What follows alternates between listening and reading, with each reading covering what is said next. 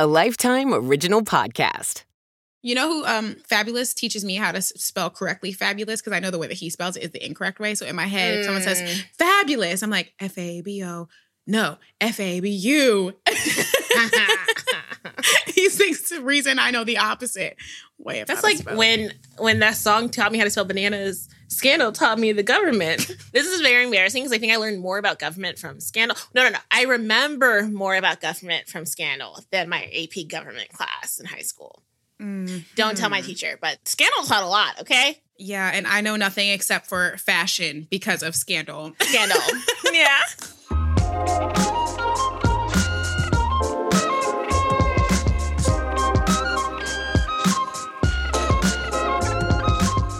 Hey, y'all. Welcome to The Table is Ours, the podcast where we sit down with strong and impactful Black celebrities to talk about all things Black. That's Black culture, the Black experience, and literally living and walking in Black history. I am here with my extremely fierce and incredibly accomplished co-host, Miss Amira Lawali. Hey, girl. Hello. That was such an intro. Oh my gosh, a little thrown off. Wow. Yo, I feel like Stacey's extraordinary words have now transferred over to Kirby's extraordinary words. If Amira held a seat in government, she would be none of the traditional ones. She would literally be Olivia Pope, the fixer. Oh, because who doesn't want to be the boss who is Olivia Pope? As well as Kerry Washington, who plays the boss of Olivia Pope. But someone who is able to see ahead, make a way out of no way, fix everyone else's drama, fix everyone else's mess, and still look flawless in the pursuit of doing all of the above. I accept that. I love Olivia. Okay, y'all know who this is. The greatest of all time. Hey. The best co-host anyone could have. It is Kirby Dixon, y'all. Hello. And if Kirby held a seat in government, she would be, Okay, this is hard because in reality, there's so many different seats that I could see you holding, right? Really? I'm not going to choose the wrong one time. Yeah, let me tell you why. Okay. You would be amazing at press secretary. Like, owning, talking people off, like that. But that's also your core. That's obviously, that's easy. You would be so good at president because I think you're very compassionate for different groups. Like, you're very empathetic. Okay. I think you'd be great at vice president because I feel like they do the real work, sometimes, Yeah. you know. And then I also think you would run the tightest ship for chief of staff. Girl. So you would be like taking names, moving on. You would be so good at chief of staff. So this is why it's hard. You should go to politics, girl. That's what I'm trying to say. Absolutely not. If there's any seat that I would ever want to have, it would literally be First Lady, aka Michelle Obama. She literally got to do the initiatives that she wanted to do. And she actually did them, right? Public figure. She dressed well, got to go to all of the events, traveled everywhere. Yep. And literally got to pour her heart and soul into a cause that she really cared about. Although I feel like being First Lady to somebody who is president of the United States is the most stressful job in the entire world. So I take that back. No politics for your girl. On you, your kids, your relationship. No politics for your girl. I maneuver that enough in corporate America. No thanks. I know. Okay, I'm gonna bring us back down to earth for a second. So we are gonna work on this 2022 manifestation and goal of sitting in big moments, big wins, moments that are for us, and we made this happen ourselves. We sat down with Stacey Abrams. I know. And she was a joy. We just got to sit in this for 1 second. I think you're 100% right. She was so wise and down to earth and brilliant. I mean, we are in the season of giving. We are in the season of Christmas. And I think, Amira, we probably got one of the most iconic, epic, best, honorable Christmas gifts from a career perspective that we could have ever received heading into this holiday season. That was the best gift. I'm still so hyped. I can't even focus. It feels so real. You know what it is? I wouldn't let myself celebrate it until it happened because, of course, you're so busy. Like, I didn't want to, cry if it was the last moment, so I didn't let myself celebrate at all. So now it feels like I'm getting, instant like hit in the chest. Like, damn, did that just happen? I know. I guess, all right, I'm going to throw a question your way. Not what joy looks like for you this week, because you have a lot of joyful things happening to you this week. But I guess in a quick blurb, what does Stacey Abrams' impact mean for you? Oh my gosh, so much. I'm getting chills just thinking about it. I think for me personally, she means change can happen, right? It has the ability to happen. I'm not going to lie, from a very like red state that everyone's like, it's never going to change. And to see her lead change is inspiring, has opened my own eyes personally. Plus the idea of perseverance, like we talked a lot in this episode about fear and embarrassment and humiliation. And girl, I've been there. But I like, if I am humiliated to the point, I can feel that weight for like years in it and I don't run back. And to just see someone so strong and powerful and wise, like run back to it and channel it a different way is inspiring. And it's kind of a challenge to me. What does her impact mean to you? Oh my God, it's so much. I think I'm having a moment right now where, you know, a lot of people say you don't want to meet your icons because they'll never deliver to your standards. She delivered more than I think we could have expected and even I anticipated. Seeing someone that looks like you and I, that came into this room with her natural hair, that was so well put together, that is so articulate, that cares so much. Like, even, I'm just thinking of this moment, but I think everything that she's done for the Black community, but like community building in general, just pours into me what it means to really care about the job that you decide to take when you become an adult. Exactly. And I can't imagine having a better role model to see someone succeed in our lifetime than Stacey Abrams. And I think whenever I see someone able to juggle numerous passions so eloquently at once, when I say it was a negative to be a jack of all trades but a master of none, I mean that, and I lived with that for so long. Like, even as I navigate our career pathing now, when someone tells me I can't do multiple things, I just don't understand it. Yeah. Why? You can be a master of all things. You really can if you work hard enough to do it. And to have someone at that high of a level tell us that it is true, and she literally walks the walk, talks the talk, and in my eyes, she already won. I know.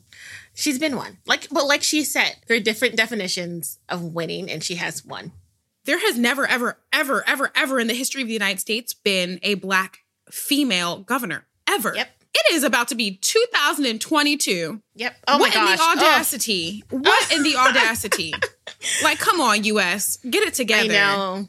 Get it together. And I think there's the most people of color, Black female governors, like politicians running this year.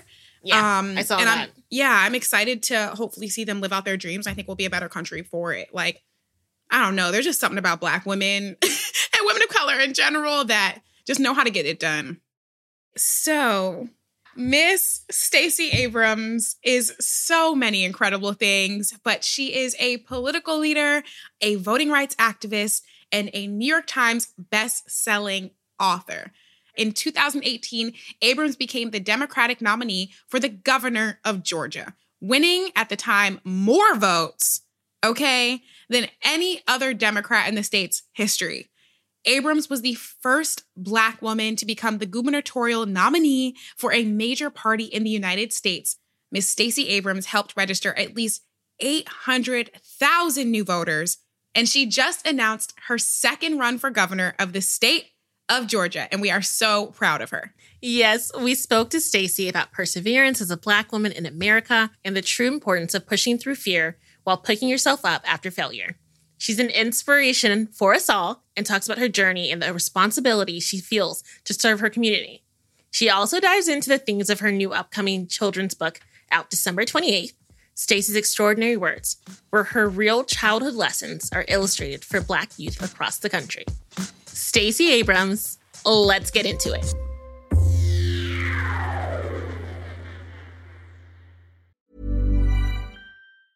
Ryan Reynolds here from Mint Mobile. With the price of just about everything going up during inflation, we thought we'd bring our prices down. So to help us, we brought in a reverse auctioneer, which is apparently a thing.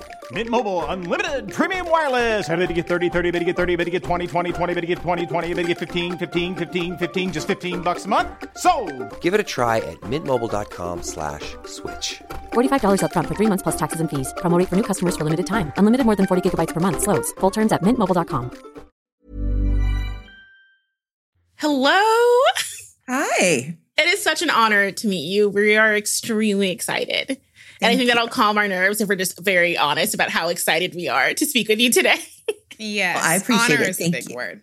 Yeah. Can I just, before we get started, may I ask, how would you like to be referred to as Miss Abrams, Stacey, greatest of all time? How would you like us to refer to you? I think for all intents and purposes, Stacey covers the gamut of any thoughts you may have, expressed or unexpressed. Perfect. Thank you. And we like to start every episode the same, where we ask our guests this question. So it's been so chaotic lately with everything. What does joy look like for you? A Saturday with nothing on my calendar. That's the best. That is the best. That's my favorite thing to do. Nothing. I can totally agree with that. Exactly. Yeah. Watching your favorite shows, doing absolutely nothing. Exactly. Just open my calendar and it is blank. There's not even, there's nothing on there. Oh, I feel like you're not going to get that for a while, though. You asked me what it looked like, not if I've seen it. Exactly. Exactly. Well, thank you for sharing that. And we totally agree. A Saturday with nothing to do, I can definitely relate to that. And we're going to get into your incredible new children's book. We're so excited to have you here. We've read it. Loved it. But before we get into that, I want to kind of get a little bit into your background, that from a very early age and as a child, you were exposed to what Black excellence looks like in its purest form, right? From your parents' involvement in the civil rights movement to their stress and importance on education, and even bringing you and your siblings to the polls as a form of family outings, right? So I want to ask you, while your family and life experience were steering in these directions, how did you know the path into politics was the way that you wanted to go? I didn't think about politics as the path. I knew that government had responsibilities that weren't being met where I was growing up in Mississippi. Mm-hmm. And as I grew up and moved to Georgia, and then as a college student, each iteration of the challenges I saw, when I tried to figure out how do you solve these problems, it always came back to we need people in government who are doing their part, that the private sector has its role, the public sector has a role, and the nonprofit sector has a role. I was in the private sector as a lawyer. I was in the nonprofit sector doing volunteer work, but it was the public sector that had the largest obligation and so often the hugest gaps. So I wanted to fit there. I actually thought I'd just be a really good bureaucrat, but politicians wouldn't do what I told them. So I ran for office. But I will say this all began, I teased my parents. We would go and volunteer. And this means nothing to you, Kirby and Amira, because you're way too young. But there used to be a time when you could only watch cartoons on Saturdays from set periods of time, from 7 a.m. to noon. After that, you were just out of luck. There were no reruns, and we couldn't afford something as fancy as a VCR. And so I was often forced to miss the Super Friends because we were out volunteering. And while I appreciated the service and I had no sense of irony saying this, like, I am missing the Super Friends because we're out helping people. Shouldn't someone else be doing this? Like, how are these 2 Black people and their 6 Black kids going to fix Mississippi? And my mom said, that's what government's supposed to do. I'm like, well, government needs to get on it because I am missing the Super Friends yet again. Hello. So that became, not my nemesis, but certainly a driver for me, making sure that other children did not risk missing the Super Friends. Oh my gosh, that's amazing. That's so funny. Going into your teen years and knowing that you're missing Super Friends, we don't like this. Mm-hmm. What did rebellion look like for Stacey Abrams as a teenager? If there was any. If there was anything. I was an internal rebel. I didn't externalize it very much at all. I'm very afraid of my parents. Oh my gosh, me too. Yeah, they were no joke. So no, there was no, I think once I ran up a phone bill. This is back when you could call and get jokes, and I did not quite understand how expensive it was. That was less rebellion and more just bad math. But no, I was not a rebellious child. Same thing. I always say that I didn't get teenage angst because I was too scared of my mom. Like, I did not have time for it. I wasn't going to go there. Now, I did do angst. My very first attempt at a novel was called My Diary of Angst. And it was my musings on just how misunderstood and how dismal and cynical the world was and how it was all for naught. So I did have that. I just didn't externalize it because no one else cared. Right. You expressed it in your writing. Yeah, exactly. I totally can relate to that too, because I'm very much an internal person. I'm an introvert. I say I'm an extroverted introvert. Had too much respect for the parents to go against them. But I would be saying these little monologues in my head. Exactly. Yeah. So many people were shocked to learn that you write novels. Fictional writing and politics don't necessarily seem like traditional complements. How do you pour into both of your passions simultaneously? I've been writing as long as I can remember. For me, writing is a part of who I am. It's my way of thinking through and situating myself, but also understanding what's happening around me. But I've also never been limited by genre. So my very first publication was actually an essay I wrote on Mesopotamian astronomy. If anyone's really, really bored. Wow. Published in the Journal of the Astronomical Society of the Atlantic, Georgia State University. I did it in part because I fell asleep in class in high school. Anyway, very different story. But all of which is to say, writing for me has always been both a medium for communication, but also a catharsis. And I started writing before I ran for office. I wrote my first novel in law school. I've never seen the division. They are separate lanes, but they're all on the same path. And so writing is part of who I am and what I do. I really love that because growing up, I would always hear this phrase, it's not good to be a jack of all trades, but a master of none. And I hated that because I felt like where these individuals that have so many different interests and likes, there's literally no way that you're telling me I can't pour into all the passions that I have. That just seems ridiculous to me. So for you to kind of bring one into the other and show how one complements the other, I really love that about you because that's how I've felt my entire life. I never wanted to limit myself for what I can do. Well, Kirby, I will say this. My mom actually said that to me. I was 15. I was doing a bunch of things. And well, she said, well, you don't want to be a jack of all trades and a master of none. What I heard is master all trades. It's not what she intended. But it's what she got. It's what she got. But I was like, okay, so fine. I heard don't be mediocre at everything you try. Try to be the best at everything you try to do. We've since revisited the conversation. She was like, that's not exactly what I was saying, but I'm glad that's what you took from it. Go for it. And I'm glad it worked for you. Yeah. Exactly. I can totally relate to that. Where did the inspiration for your pen name come from for your fiction novels? Yeah. So as I said, my very first publication was on Mesopotamian astronomy. Well, at the time I was writing my romance novel, I was also writing my treatise on the operational dissonance of the unrelated business income tax exemption. And if people can see your eyes glazing over, they will understand why this next part is true. Google had just come into being. And so a friend of mine called and said, put your name in this thing, go to Google and put your name in. And up pops this information about me. And I'm like, I do not think that people who read my publication on tax policy are also going to read my romance novel. Right. It would be like, no one's going out saying, let me read a romance novel by Alan Greenspan. So I'm like, you can't publish tax under a pseudonym. So Stacey Abrams was the tax author and the nonfiction author. And Selena Montgomery became my romance novel. And she comes from Elizabeth Montgomery, who was the actress who played Samantha on Bewitched. And I love that show. And I loved her name. And I was watching an A&E biography of Samantha. I was watching an A&E biography of Elizabeth Montgomery. And her evil cousin on the show was called Serena.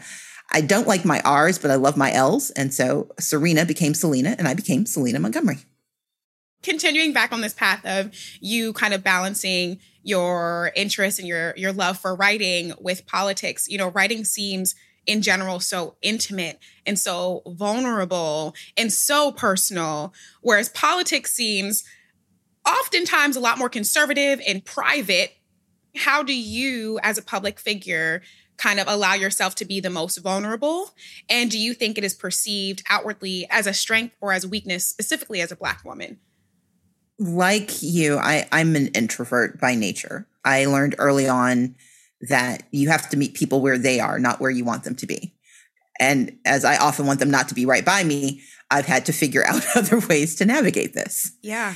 And so part of the challenge is being honest with yourself about who you are, knowing what energizes you, what innervates you, how you move in these spaces, and then not denying who you are, but figuring out what strategies can help you mimic the behavior that others need to see without diminishing who you are.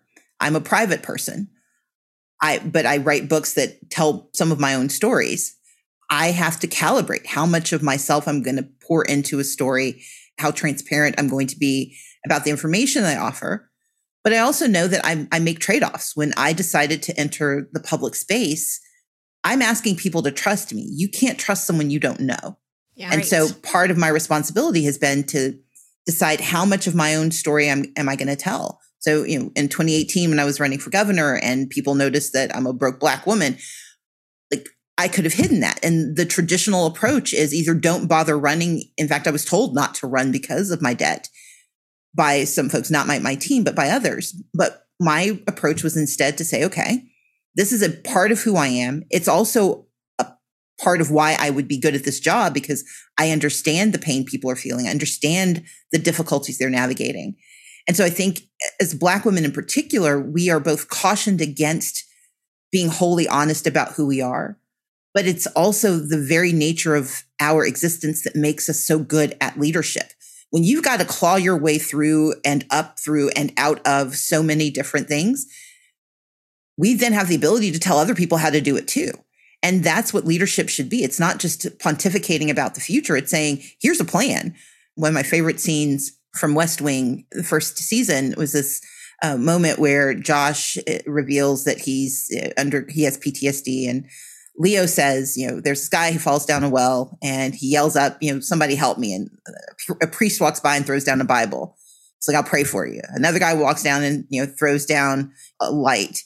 But then the third guy jumps down there with him, and he looks at him. He's like, John, why are you down here? He said, well, I've been down here myself and I know the way out.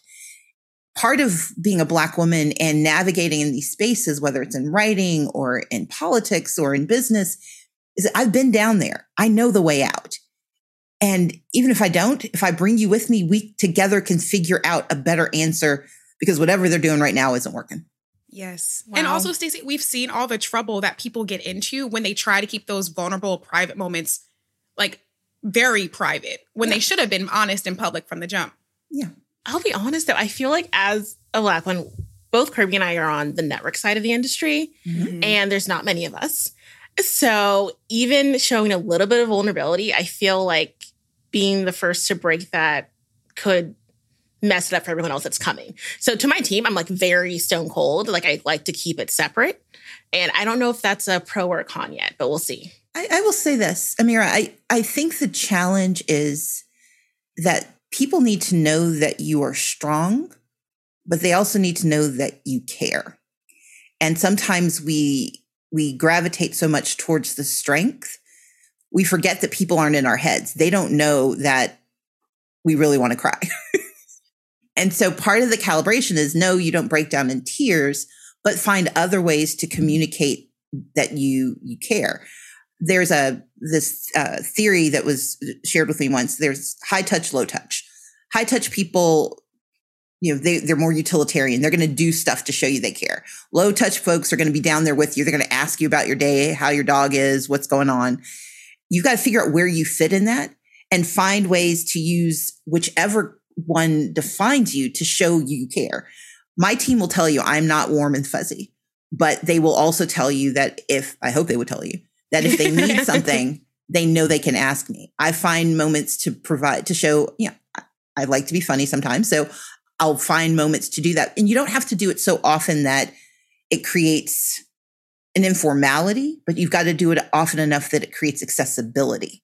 And that's the place where I think, especially as Black women in leadership positions, we get in trouble because we're trying so hard not to seem vulnerable that we force those who work with us to not share their need.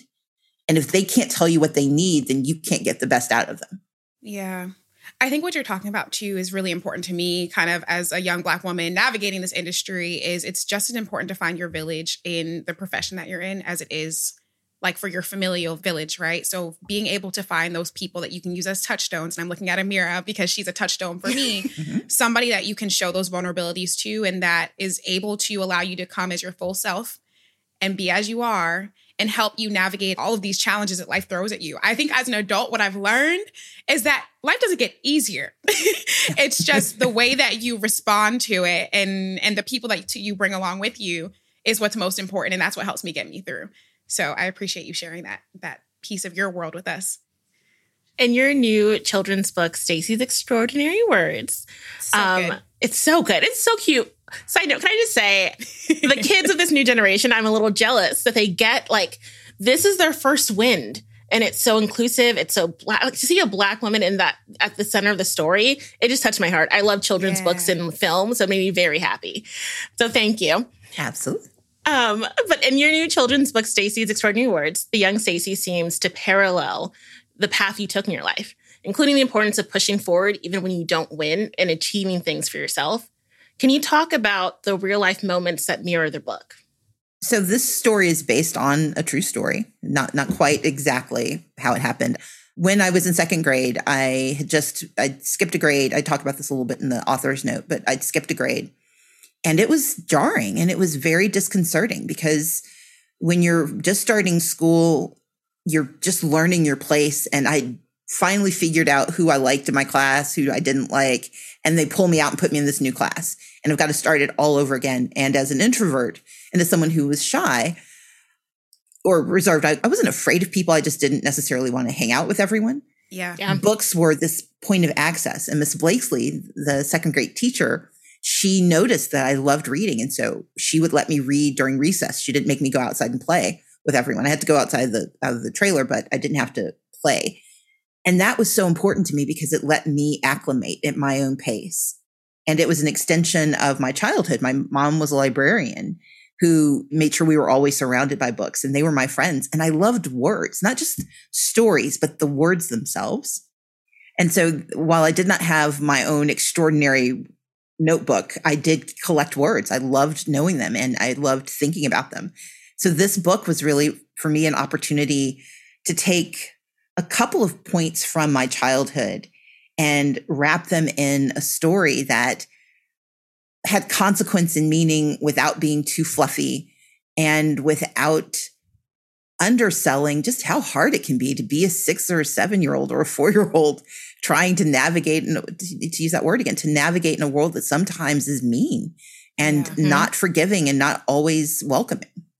Yeah. You know, I actually love that at the end of the book, you also have an index of words that people can refer to and share with their children. I will say, though, and I will admit, there are some words that you use in the book that I'm like, I don't even know what this word is. I would lose the spelling bee, and I do not know what the meaning of this word is. So thank you for the index. Absolutely.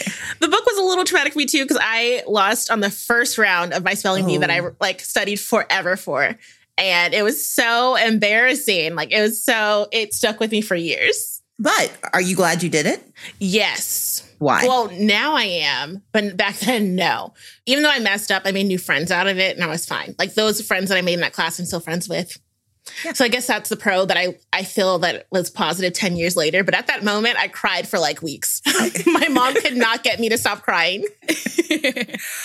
So before I wrote Stacey's Extraordinary Words, I wrote a book called Lead from the Outside. And the very first chapter is called Ambition, but the second chapter is called Fear. And one thing I try as a through line in the writing I do, whether it's fiction or nonfiction, children or adult, is that we've got to learn that humiliation is real. Fear is real, but they're not permanent. And there's always something you can excavate from it. Never diminish the legitimacy of it. I hate when people say, and in fact, I used to say this, be fearless. No, fearlessness is dumb. There are things to be afraid of. There are enemies and there are monsters. My point is befriend your fear, know it, understand it. The same thing is true for humiliation. When we make mistakes, sometimes on a national public stage with the world watching, when things don't work out the way you want it to. The moment we stop ourselves from trying again because the fear wins, because the monsters win, that's when we're in trouble. But otherwise, we can just befriend it and bring it along with us. Now you can laugh. I mean, I can see a little tear in the corner of your eye, but it's mostly laughter. Yeah, it's tears to stop from laughing hysterically. There you go. When you talk about fear, one of the things that we talk a lot about on this podcast is how you have to persevere through fear to get to the other side, because 9 times out of 10, there's always a lesson on the other side, whether it's a good one or a bad one. And I just had this outer body experience because I was thinking back to the time when Amira and I were even fighting to have this podcast and what that looked like and the fear that accompanied it. We knew there was a need for it. There are not a lot of Black podcasts out there, but also specifically for our networks, there weren't a lot of people that looked like the 3 of us on this call represented in a way that we felt was enough. And the fear that came along with bringing an idea to light. And we didn't know the first thing about any of it, about podcasting, about booking, about producing a podcast. And now we're sitting on the other side of the aisle with Miss Stacey Abrams, and you really inspire that kind of perseverance. You know, it's such a thread that we see throughout your life and throughout this book. So I want to ask, why is that something you felt so motivated to include, especially for Black children? At the end of the story, there's a moment with Stacey and her mom where her mom says, you know, there's always next year. You get to try again next year. You get to be on the stage next year. For me, it was important that Stacey respond and remember that it's actually, there's tomorrow, that we keep waiting for these cinematic moments of change, these cinematic moments of discovery. And those are fantastic when they happen. They're also traumatizing and deeply disturbing if they don't go the way you want them to. But what I hope I have exemplified in the way I live my life is that the tomorrow is the important piece, because in between those cinematic moments, there's work to be done. There's life to be lived. And for kids to understand that you don't have to wait for these big, you know, dramatic moments of meaning, that you create meaning every single day by what you do. When I ran for governor in 2018 and did not win, I didn't hide for 4 years waiting for another chance, waiting for the next year. I believe that tomorrow was my responsibility, and the day after that, and the day after that, because it's not only how you exemplify perseverance, it's how you embody resilience. And success is much more about resilience than anything else. It's the ability to keep trying and to note when you're making progress, even if it doesn't feel like it. There's those who will castigate me because I say about the 2018 election that we won. And I always contextualize it, but people don't like that part. But the contextualizing says we won because we made progress. We won because people who didn't think they had a voice showed up and spoke up. We won because we saw change that happened over time. And while I didn't get the prize in 2018, people I admire and respect won their elections in 2020 and in 2021.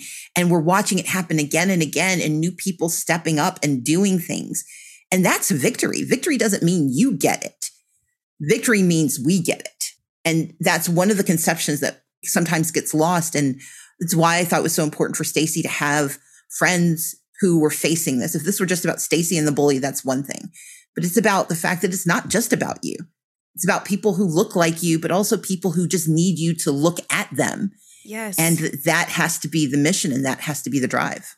Mm-hmm. Like you're saying, Amira, what a blessing for young people to be able to understand such these a blessing concepts early on. Mm-hmm. You mentioned your second round, which we're very excited for. We are amped. Honestly, this is an honor. It is. It really is. What does the second time around look like for you in pushing through?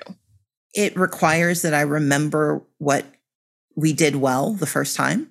And the most basic and fundamental was that we believed that you had to talk to everyone, that this was not just about cultivating the people who like me. I appreciate them, want them, please stay with me. But that when you run a campaign or when you lead only for the people who already agree with you, you're missing an opportunity for growth, but you're also missing an opportunity for service. That my responsibility is to run a campaign for all of Georgia, Not everyone is going to like me and not all of them are going to vote for me, but they will never be able to say I didn't see them and didn't include them in my vision of what was possible. That's why we use the term One Georgia as our frame. But the second part is that I want to learn from mistakes that I made. There are ways I may not have articulated myself as effectively as I needed to. There are things I've learned about communities that I wasn't familiar with. And every campaign, every day should be a chance for new learning, new understanding, and being better at being yourself, being better at being a candidate. Because if I win, it makes me better at being governor. I would like to say when I win, but I straddle that line. I'm Southern enough that superstition gets to me. Yes. I have both faith and superstition, which is always, it's an awkward marriage to keep in your head. Stay tuned because when we come back, we talk to Stacey about her 2022 run for Georgia governor and the important role that fear plays in her success. Ryan Reynolds here from Mint Mobile.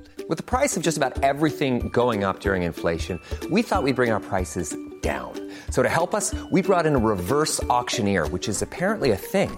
Mint Mobile Unlimited Premium Wireless. How to get 30, 30, bit to get 30, bit to get 20, 20, 20, bit to get 20, 20, bit to get 15, 15, 15, 15, just $15 a month?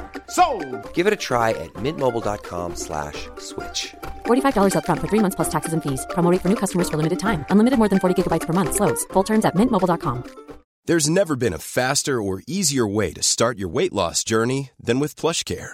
PlushCare accepts most insurance plans and gives you online access to board-certified physicians who can prescribe FDA-approved weight loss medications like Wegovy and Zepbound for those who qualify. Take charge of your health and speak with a board-certified physician about a weight loss plan that's right for you. Get started today at plushcare.com/weight loss. That's plushcare.com/weight loss. plushcare.com/weight loss. We spoke about fear throughout this episode. Do you have any fears going into this next run? Fear has a whole room. I mean, look, there are so many things out there. There is active voter suppression that has never stopped, only it's taken on a new guise and unfortunately a veneer of respectability that is dangerous to our body politic. It's not just dangerous to my campaign. It's dangerous to who we are as a nation, who we are as a state. I am afraid that people will believe lies told about me more than they'll believe the truth that I try to embody. I fear that I will not anticipate enough of what people need. But that's a fear that should always, I think, travel with people who are in service and in leadership. You should always be afraid that you're not doing enough, not in a way that is paralytic, but in a way that is catalytic. Because the more I'm afraid, the more I'm going to learn, the more I'm going to do, the more I'm going to reach out. And so I see fear as galvanizing, not as petrifying. And so, yes, I have fears, but those fears become real and more pervasive when I try to ignore them. I'd rather embrace them, understand them, write them down, and then make a plan to tackle. Yeah. On the opposite side of fear, I think, is kind of motivation. What does motivation this time around look like for you? In the truest sense, there's a sorrow that we have so many people who are in real pain, who do not have the support and the help that could come from such a powerful position.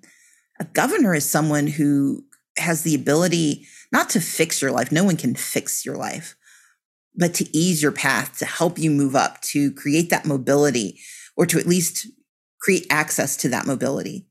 And unfortunately, we do not have a leader who believes that that's his job. I find poverty to be immoral. And I find the meanness of our current system and our current leadership to be untenable and unforgivable. My motivation is that I can do a better job. And it's not speculation. I've done a better job. I've done the work without the platform, without the resources, without the title. And while I haven't done the exact job of governor, I've done so many of the pieces that can come together. But more importantly, I've met so many of the people who could be served and who could see their lives improve in dramatic fashion if we had good leadership. That's my motivation. That is the belief that we deserve better. And that means you have to have leaders who see you and want better for you. Wow. Beautiful. We've said this a few times, but you are such a role model, not only for us, but so many young people, specifically so many young Black girls that are coming up, that have this book, that have your career, that have your voice to look up to. What does the moniker role model mean to you? I do not assign it to myself. I will say I appreciate when people pay attention and ask me for advice. But my responsibility is to just be the best person I know how to be and the next day to be better. I have two extraordinary parents who each day, I mean, they're both 72 and they're still each day the best people I know. And my responsibility is to never give them a reason to be disappointed. I have 5 brothers and sisters who each in their way are amazing. And I want to be worthy of their admiration and their respect. And so it's less about externalizing who I am and more about trying to make certain that I'm living the life that I've been privileged to have, that I've been blessed to inhabit, but that I'm also never a disappointment, that there's never a moment where they question whether I've squandered who I am and who I could be. Mm-hmm. We know what we hope happens and what's next for Stacey the politician, but what's next for Stacey the novelist? What else do you have cooking up your sleeve? So Stacey the novelist owes a book to her publisher early next year. Yes. The sequel to While Justice Sleeps.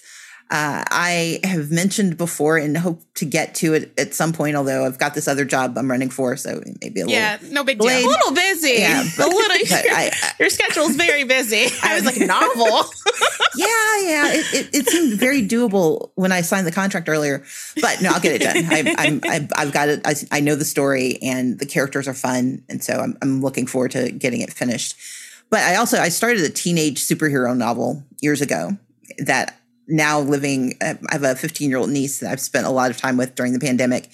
And I really want to write this one now because imagine if your superpower was the ability to manipulate other people's emotions, only you're a 15-year-old who's just learning how to control your own.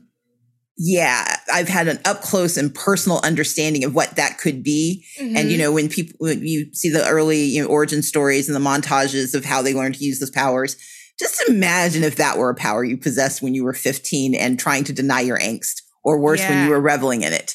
So I'm interested in going back to her and finding out what she does to destroy the world.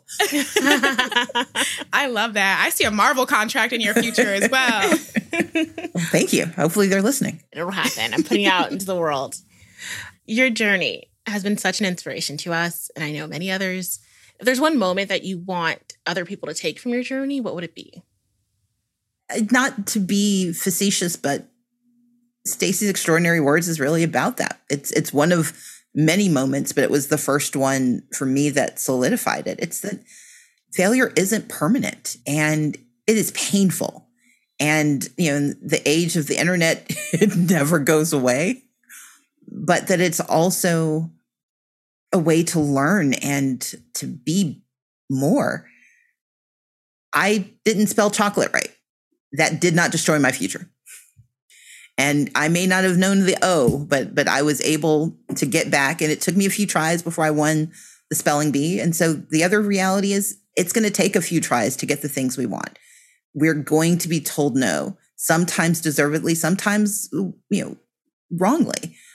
But it doesn't matter if we remember that our responsibility is just to try again and to never let what could be next year stop us from doing what could be tomorrow. And you know how to spell chocolate now. I do. I have never misspelled that word again, ever. This has been such a joy and a treat and an honor. And we know you are extremely busy, even though you hold it together very, very well. And we like to end this podcast the exact same every week with an iteration of a question. My Black is persevering because... There's no other way to be.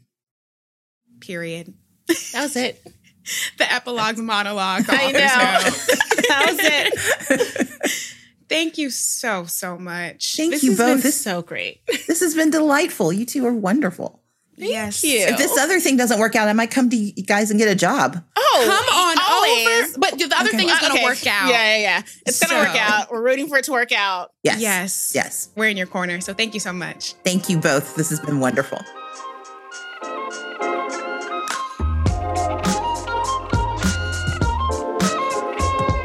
The Table is Ours. It's produced by us, Kirby Dixon and Amir Llewellyn. This episode was also produced by Aisha Jordan and edited by David Tadashore.